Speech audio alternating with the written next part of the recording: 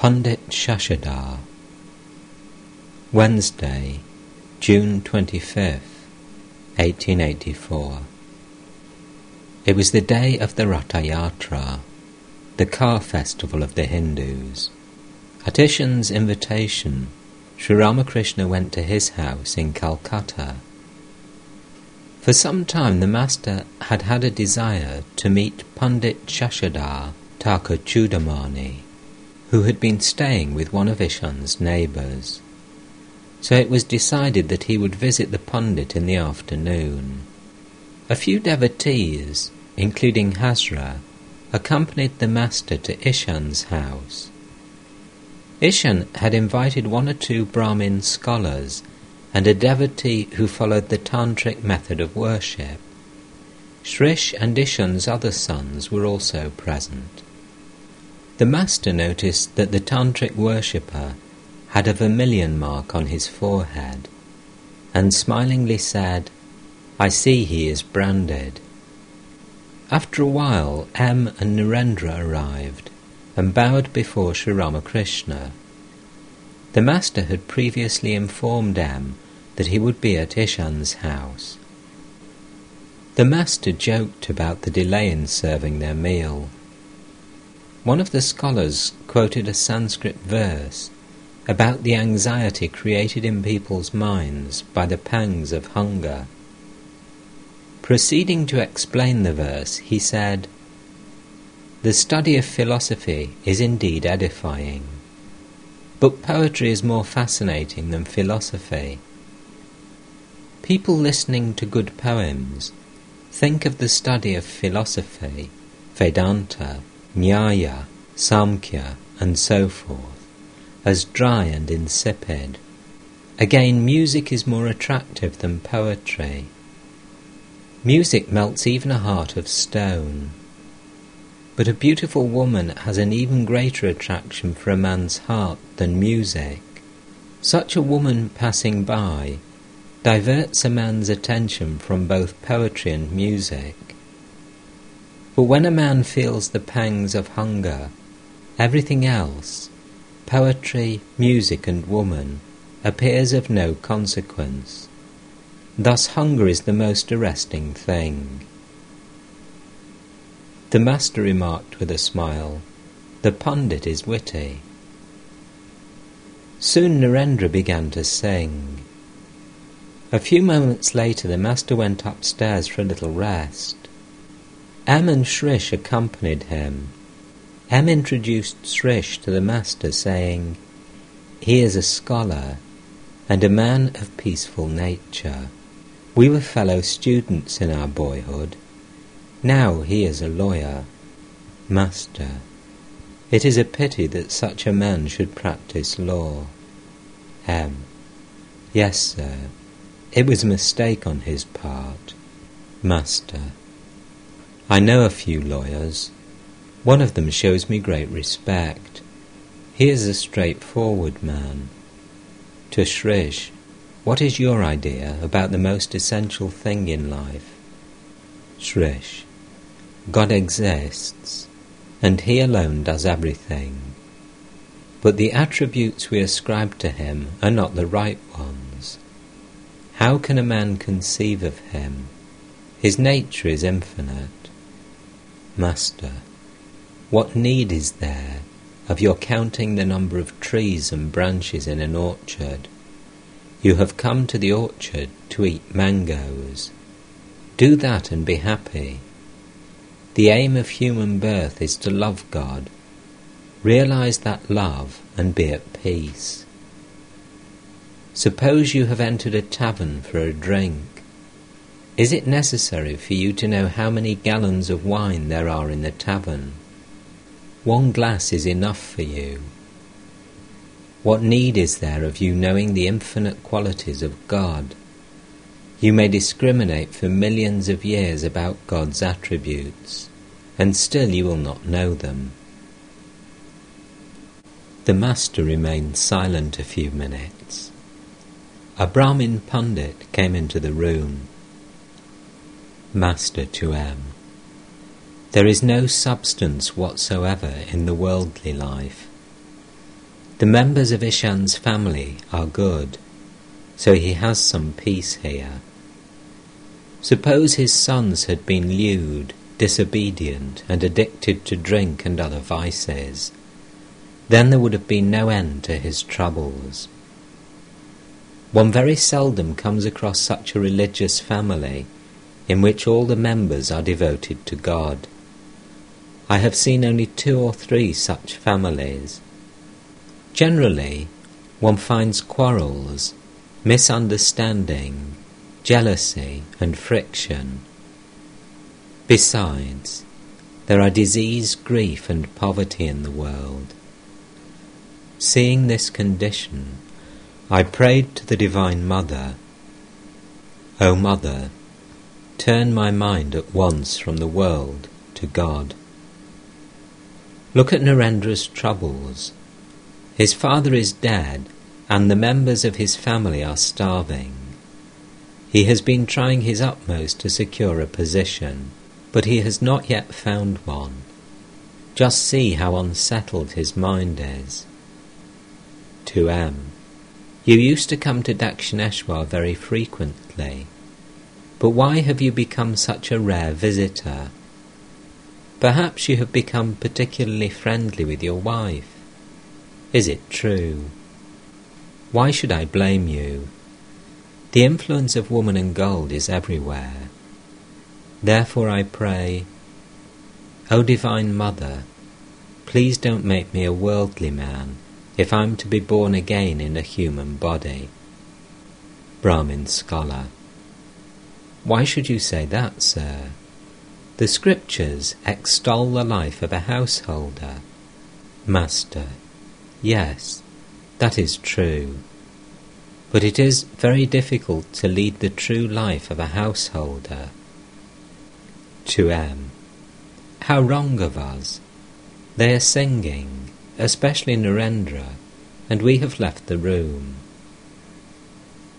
About 4 o'clock in the afternoon, the master left in a carriage for the house where Pundit Shashadhar was staying. As soon as Sri Ramakrishna got into the carriage, he went into Samadhi. His physical frame was very tender as a result of the austerities he had undergone during the long years of his spiritual discipline and his constant absorption in God consciousness. The master would suffer from the slightest physical discomfort, and even from the vibration of worldly thoughts around him. Once, Keshav Chandra Sen had said that Sri Ramakrishna, Christ, and Sri Chaitanya belonged to a delicate species of humanity that should be kept in a glass case and protected from the vulgar contact of the world. It was the rainy season, and a fine drizzle of rain had made the road muddy. The sky was overcast. The devotees followed the carriage on foot. As the carriage stopped in front of the house, the host and his relatives welcomed the master and took him upstairs to the drawing room. There the master met the Pundit. Pundit Shashadhar, a man of fair complexion and no longer young, had a string of Rudraksha beads around his neck. He was one of the renowned Sanskrit scholars of his time, a pillar of orthodox Hinduism which had reasserted itself after the first wave of Christianity and Western culture had passed over Hindu society. His clear exposition of the Hindu scriptures, his ringing sincerity, and his stirring eloquence had brought back a large number of the educated young Hindus of Bengal to the religion of their forefathers. The Pundit saluted the master with reverence. Narendra, Rakal, Ram, Hazra and M, who had come with the master, seated themselves in the room, as near the master as they could, anxious not to miss one of his words. At the sight of the Pundit, the master again went into Samadhi. After a while, Still remaining in that state, he looked at the Pundit and said with a smile, "Very well, very well." Then, addressing the Pundit, the Master said, "Tell me how you give lectures." Pundit: "Sir, I try to explain the teachings of the Hindu scriptures." Master: "For the Kali Yuga, the path of devotion described by Narada is best. Where can people find time now to perform their duties according to the scriptural injunctions? Nowadays, the decoctions of roots and herbs of the orthodox Hindu physicians cannot be given to a fever patient. By the time that kind of medicine begins its slow process of curing, the patient is done for. Therefore, only a drastic medicine, like the allopathic fever mixture, is effective now. You may ask people to practice scriptural rites and rituals, but when prescribing the rituals, remove the head and tail. I tell people not to bother about the elaborate rituals of the Sandhya as enjoined in the scriptures. I say that it will be enough for them to repeat the Gayatri alone. If you must give instruction about scriptural ceremonies, do so only to a very few, like Ishan. You may deliver thousands of lectures, but they won't make the slightest impression on worldly people. Can one drive a nail into a stone wall? The point of the nail will sooner break than make a dent in the stone. What will you gain by striking the tough skin of the crocodile with a sword? The sadhu's water bowl, made from the shell of a bitter gourd, may visit the 4 principal holy places of India with its owner, but it will still remain as bitter as ever. Your lectures are not helping worldly people very much, and you will realize this by and by. The calf cannot stand on its legs all at once. Now it drops to the ground, and now it stands up. So it learns to stand firmly on its legs and walk. You cannot distinguish a lover of God from a worldly person. It isn't your fault, of course. When the first onrush of the gale shakes the trees, it is impossible to distinguish one tree from another, the mango from the tamarind, for instance. Without having realized God, one cannot give up rituals altogether. How long should one practice the Sandhya and other forms of ritualistic worship? As long as one does not shed tears of joy at the name of God and feel a thrill in one's body. You will know that your ritualistic worship has come to an end when your eyes become filled with tears as you repeat Om Rama. Then you do not have to continue your Sandhya or other rituals. When the fruit appears, the blossom drops off. Love of God is the fruit, and rituals are the blossom. When the daughter-in-law of the house becomes pregnant, she cannot do much work. Her mother-in-law gradually lessens her duties in the house. When her time arrives, she does practically nothing, and after the child is born, her only work is to play with it. She doesn't do any household duties at all. The Sandhya merges in the Gayatri, the Gayatri in Om, and Om in Samadhi. It is like the sound of a bell, Tam. The yogi, by following in the trail of the sound Om, gradually merges himself in the Supreme Brahman. His Sandhya and other ritualistic duties disappear in Samadhi. Thus the duties of the Jnani come to an end. As the Master talked of Samadhi, he himself went into that state. His face radiated a heavenly light. Bereft of outer consciousness, He could not utter another word. His gaze was indrawn and transfixed in communion with the Self. After a long time, the Master began to recognize the world around him, and said like a child, "I shall have a drink of water." Whenever after Samadhi the Master asked for a drink of water, his devotees knew that he was gradually becoming conscious of the outer world. Still lingering in the state of ecstasy, he said to the Divine Mother, "O Mother, the other day you showed me Pundit Ishvar Chandra Vidyasagar. Then I told you that I should like to see another Pundit, and so you have brought me here." Looking at the Pundit, he said, "My child, add a little more to your strength. Practice spiritual discipline a few days more. You have hardly set your foot on the tree, yet you expect to lay hold of a big cluster of fruit. But of course, you're doing all this for the welfare of others." With these words he bowed his head before the Pundit. The Master continued, "When I first heard about you, I inquired whether you were merely erudite, or whether you had discrimination and renunciation. A Pundit who does not know how to discriminate between the real and the unreal is no Pundit at all. There is no harm in teaching others if the preacher has a commission from the Lord. Nobody can confound a preacher who teaches people after having received the command of God.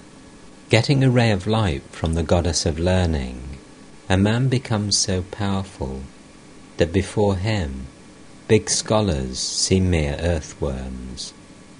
When the lamp is lighted, the moths come in swarms. They don't have to be invited. In the same way, the preacher who has a commission from God need not invite people to hear him. He doesn't have to announce the time of his lectures. He possesses such irresistible attraction that people come to him of their own accord.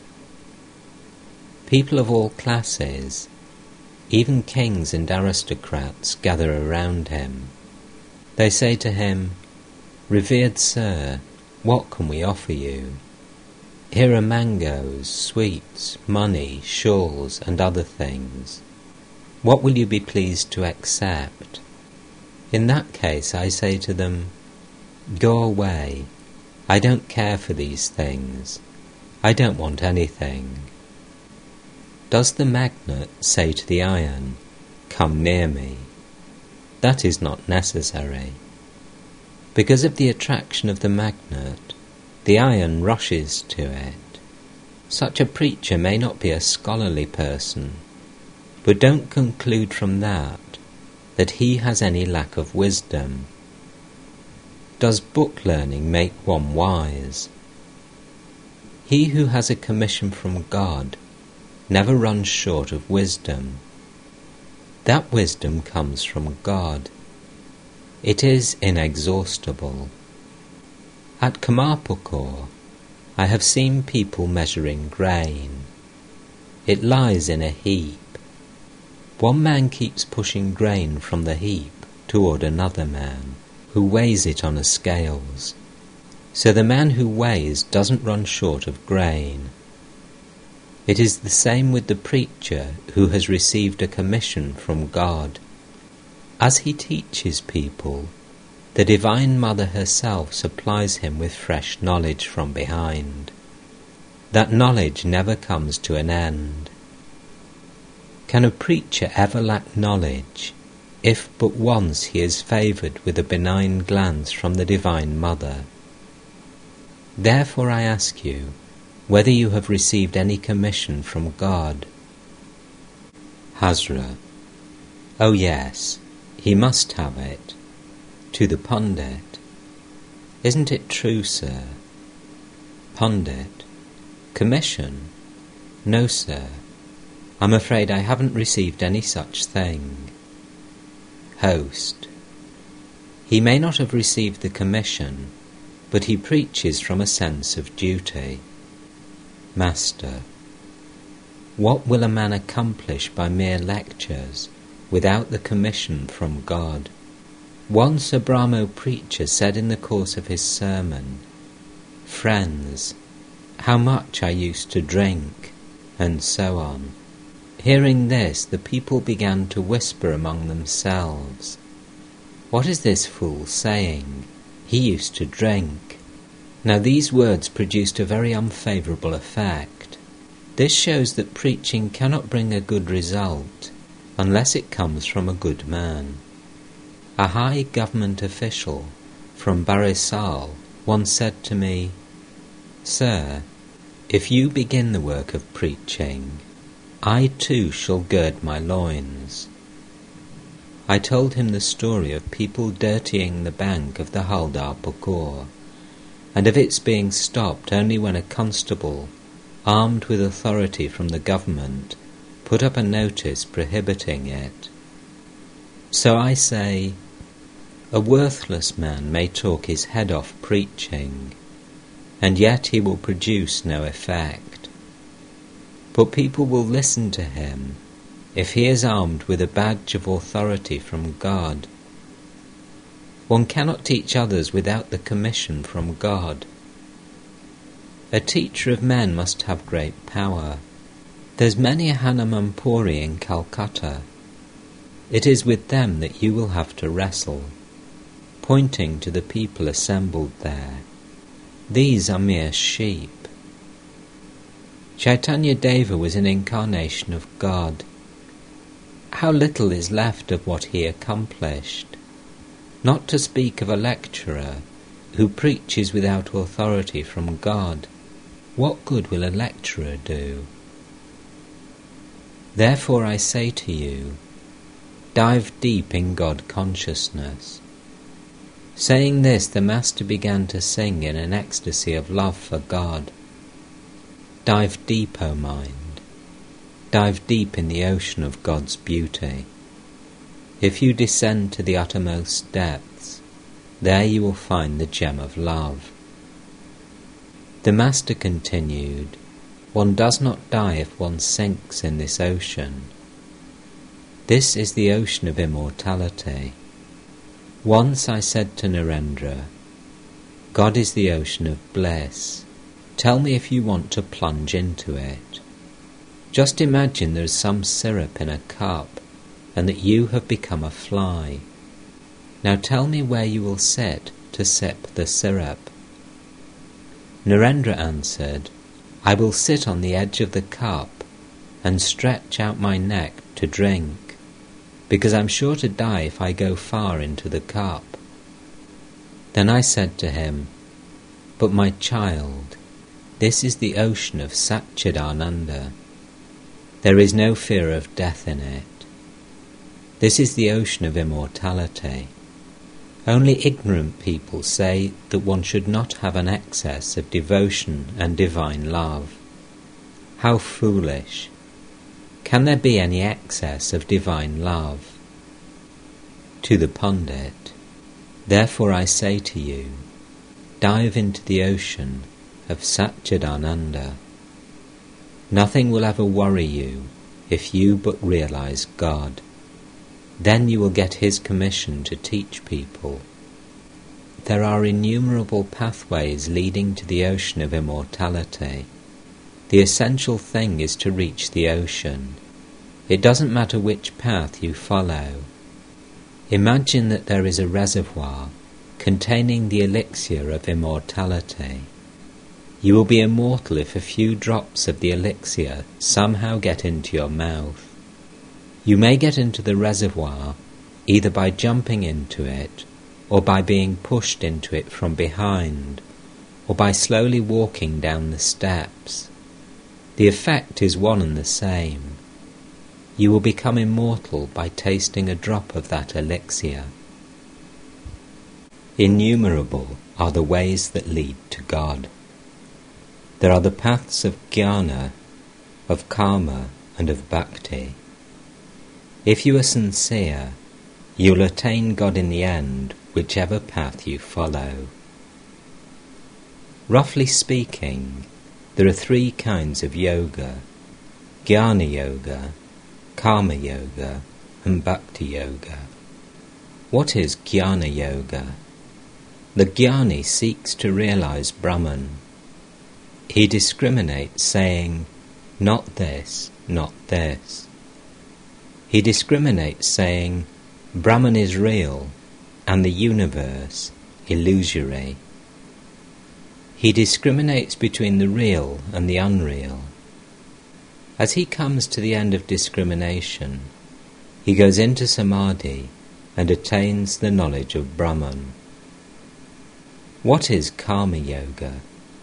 Its aim is to fix one's mind on God by means of work.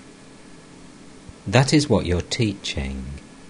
It consists of breath control, concentration, meditation, and so on, done in a spirit of detachment. If a householder performs his duties in the world in a spirit of detachment, surrendering the results to God, and with devotion to God in his heart, he too may be said to practice Karma Yoga. Further, if a person performs worship, japa, and other forms of devotion, surrendering the results to God, he may be said to practice Karma Yoga. Attainment of God alone is the aim of Karma Yoga. What is Bhakti Yoga? It is to keep the mind on God by chanting His name and glories. For the Kali Yuga, the path of devotion is easiest. This is indeed the path for this age. The path of karma is very difficult. First of all, as I have just said, where will one find the time for it nowadays? Where is the time for a man to perform his duties as enjoined in the scriptures? Man's life is short in this age. Further, it is extremely difficult to perform one's duties in a spirit of detachment without craving the result. One cannot work in such a spirit without first having realized God. Attachment to the result somehow enters the mind, though you may not be aware of it. To follow Jnana Yoga in this age is also very difficult. First, a man's life depends entirely on food. Second, he has a short span of life. Third, he can by no means get rid of body consciousness, and the knowledge of Brahman is impossible without the destruction of body consciousness. The Jnani says, I am Brahman, I am not the body, I am beyond hunger and thirst, disease and grief, birth and death, pleasure and pain. How can you be a Jnani if you're conscious of disease, grief, pain, pleasure and the like? A thorn enters your flesh, blood flows from the wound, and you suffer very badly from the pain. But nevertheless, if you are a Jnani, you must be able to say, why? There is no thorn in my flesh at all. Nothing is the matter with me. Therefore Bhakti Yoga is prescribed for this age. By following this path, one comes to God more easily than by following the others. One can undoubtedly reach God by following the paths of jnana and karma, but they are very difficult paths. Bhakti Yoga is the religion for this age, but that does not mean that the lover of God will reach one goal and the philosopher and worker another. It means that if a person seeks the knowledge of Brahman, he can attain it by following the path of bhakti too. God, who loves his devotee, can give him the knowledge of Brahman if he so desires. But the bhakta wants to realize the personal God, endowed with form, and talk to him. He seldom seeks the knowledge of Brahman. But God, who does everything at his pleasure, can make his devotee the heir to his infinite glories, if it pleases him. He gives his devotee both the love of God and the knowledge of Brahman. If one is able somehow to reach Calcutta, one can see the Maidan and the museum and other places too. The thing is how to reach Calcutta. By realizing the Divine Mother of the universe, you will get knowledge as well as devotion. You will get both. In Bhava Samadhi, you will see the form of God, and in Nirvikalpa Samadhi, you will realize Brahman, the absolute existence, knowledge, bliss. In Nirvikalpa Samadhi, ego, name, and form do not exist. A lover of God prays to the Divine Mother, "O Mother, I am very much afraid of selfish actions. Such actions have desires behind them, and if I perform them, I shall have to reap their fruit. But it is very difficult to work in a detached spirit. I shall certainly forget thee, O Mother, if I involve myself in selfish actions. Therefore, I have no use for them. May my actions, O Divine Mother, be fewer every day till I attain thee. May I perform, without attachment to the results, only what is absolutely necessary for me. May I have great love for thee as I go on with my few duties. May I not entangle myself in new work, so long as I do not realize thee. But I shall perform it if I receive thy command, otherwise not." Pundit: How far did you go in visiting the sacred places? Master: Oh, I visited a few places. With a smile, but Hazra went farther and also climbed higher. He visited Rishikesh, but I didn't go so far or so high. You must have noticed kites and vultures soaring very high in the sky, but their eyes are always fixed on the charnel pits. Do you know the meaning of charnel pits? It is woman and gold. What is the use of making pilgrimages if you can attain love of God remaining where you are? I have been to Benares and noticed the same trees there as here, the same green tamarind leaves. Pilgrimage becomes futile if it does not enable you to attain love of God. Love of God is the one essential and necessary thing. Do you know the meaning of kites and vultures? There are many people who talk big and who say that they have performed most of the duties enjoined in the scriptures. But with all that, their minds are engrossed in worldliness and deeply preoccupied with money, riches, name, fame, creature comforts and such things. Pundit: It is true, sir. Going on a pilgrimage is like seeking diamonds and gems, while discarding the precious stone that is worn by Narayana himself on his breast. Master: I want you to remember this. You may impart thousands of instructions to people, but they will not bear fruit except in proper time. On going to bed, a child said to his mother, "Mother, please wake me up when I feel the call of nature." The mother said, "Don't worry about it, my child. That call will wake you up itself." All laugh. One feels yearning for God at the proper time. There are 3 classes of physicians. The physicians of one class feel the patient's pulse and go away, merely prescribing medicine As they leave the room, they simply ask the patient to take the medicine. They are the poorest class of physicians. Likewise, there are teachers who only give instruction, but do not stop to see whether their teachings have produced a good or bad effect. They do not think at all about the disciple. There are physicians of another class who prescribe medicine and ask the patient to take it. If the patient is unwilling to follow their directions, they reason with him.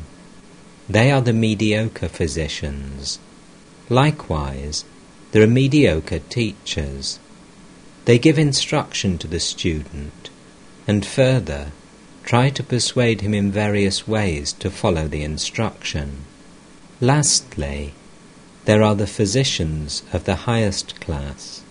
If the patient does not respond to their gentle persuasion, they even exert force upon him. If necessary, they press their knees on the patient's chest and force the medicine down his throat. Likewise, there are teachers of the highest class who even exert force to direct the mind of the pupil toward God. Pundit: Sir, if there are such superior teachers as you have described, then why should you say that one does not get the knowledge of God until the right time comes? Master: You are right.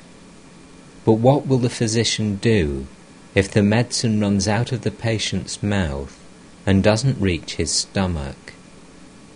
In such a case, even the best physician can't do anything. The teacher should judge the fitness of the student before giving him instruction.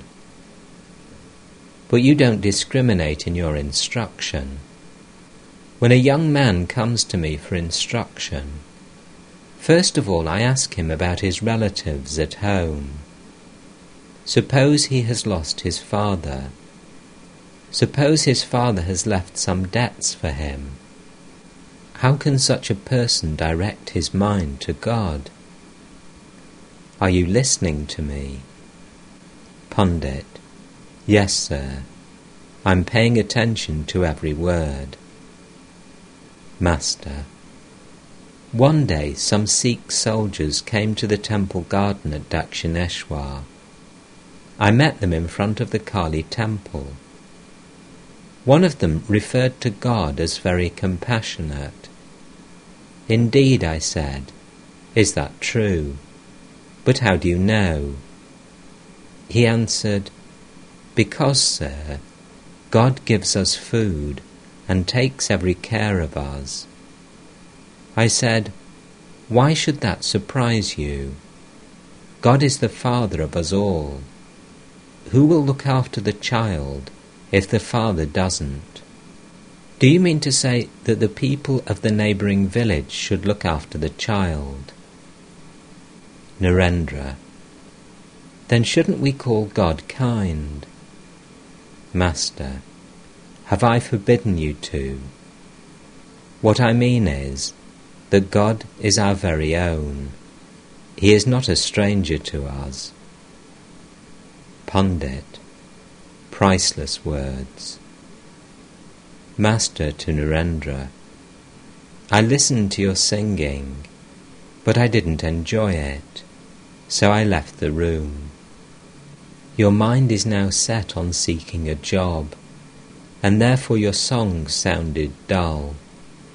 Narendra flushed. He felt ashamed of himself and remained silent. The master asked for a drink of water. A glass of water had been placed near him, but he could not take it. He asked for some fresh water. Later it was found that a man of immoral character had touched the first glass. Pundit to Hazra: You live in his company day and night. You must be very happy. Master with a smile: This is indeed a great occasion for me. Today I have seen the crescent moon of the second day of the bright fortnight. All laugh. Do you know why I referred to the moon of the second day? Sita once said to Ravana, "You are the full moon, and Rama is the crescent moon of the second day of the bright fortnight." Ravana did not understand the meaning of these words. He thought Sita was flattering him and became exceedingly happy. But Sita meant that Ravana had reached the fullest limit of his power and prosperity, and that thenceforth he would wane like the full moon. Rama, on the other hand, was like the moon of the second day. He would wax day by day. The master was about to take his leave. The Pundit and his friends bowed low before him. It was not yet dusk, and Sri Ramakrishna returned to Ishan's house with the devotees. The master took his seat in the drawing-room with Ishan and his sons, a Pundit, and a few devotees. Master smiling to Ishan, "I said to Pundit Shashadhar, 'You have hardly set your foot on the tree, and yet you aspire to lay hold of a big bunch of fruit. First of all, practice some spiritual discipline, then you may teach others.' Ishan, every preacher thinks that he enlightens others. The glowworm also may think that it illumines the world." Imagining this to be the glowworm's feeling, someone said to it, "O glowworm, how can you bring light to the world? You only reveal the intensity of the darkness." Master with a smile, "But Shashadhar is not just a scholar. He also has a little discrimination and dispassion." A Pundit who was present said to Sri Ramakrishna, "You are indeed a great soul." Master, "You may say that about sages like Narada, Prahlada, or Shukadeva. I am like your son. Of course, in one sense your words are true. It is said that in one respect the devotee of God is greater than God himself, because he carries God in his heart. All rejoice. It is said in the Vaishnava books, a devotee regards himself as a higher and God as a lower being. Yashoda, the mother of Krishna, was about to fetter Krishna, who was God incarnate, with chains. She believed that no one but herself could take care of Krishna. Sometimes God acts as the magnet and the devotee as the needle. God attracts the devotee to himself. Again, sometimes the devotee acts as the magnet and God as the needle. Such is the attraction of the devotee that God comes to him, unable to resist his love. The master was about to leave for Dakshineshwar. Ishan and the other devotees stood around him, while he gave Ishan various words of advice. Master, a devotee who can call on God while living a householder's life is a hero indeed. God thinks, "He who has renounced the world for my sake will surely pray to me. He must serve me. Is there anything very remarkable about it? People will cry shame on him if he fails to do so. But he is blessed indeed who prays to me in the midst of his worldly duties. He is trying to find me, overcoming a great obstacle, pushing away, as it were, a huge block of stone weighing a ton. Such a man is a real hero." Pundit, "You are right, sir. The scripture says the same thing. There is in the Mahabharata the story of the pious hunter and the chaste woman. Once a hermit was disturbed in his meditation by a crow. When he cast an angry glance at the bird, it was reduced to ashes. The hermit said to himself, "I have destroyed the crow by a mere glance. I must have made great progress in spiritual life." One day he went to a woman's house to beg his food. She was devoted to her husband and served him day and night. She provided him with water to wash his feet and even dried them with her hair.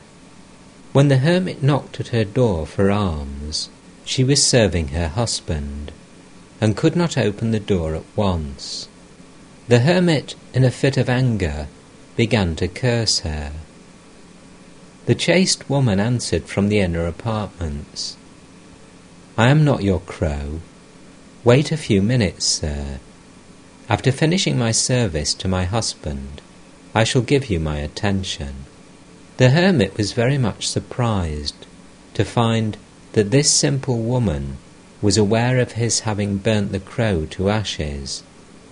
He wanted her to give him spiritual instruction.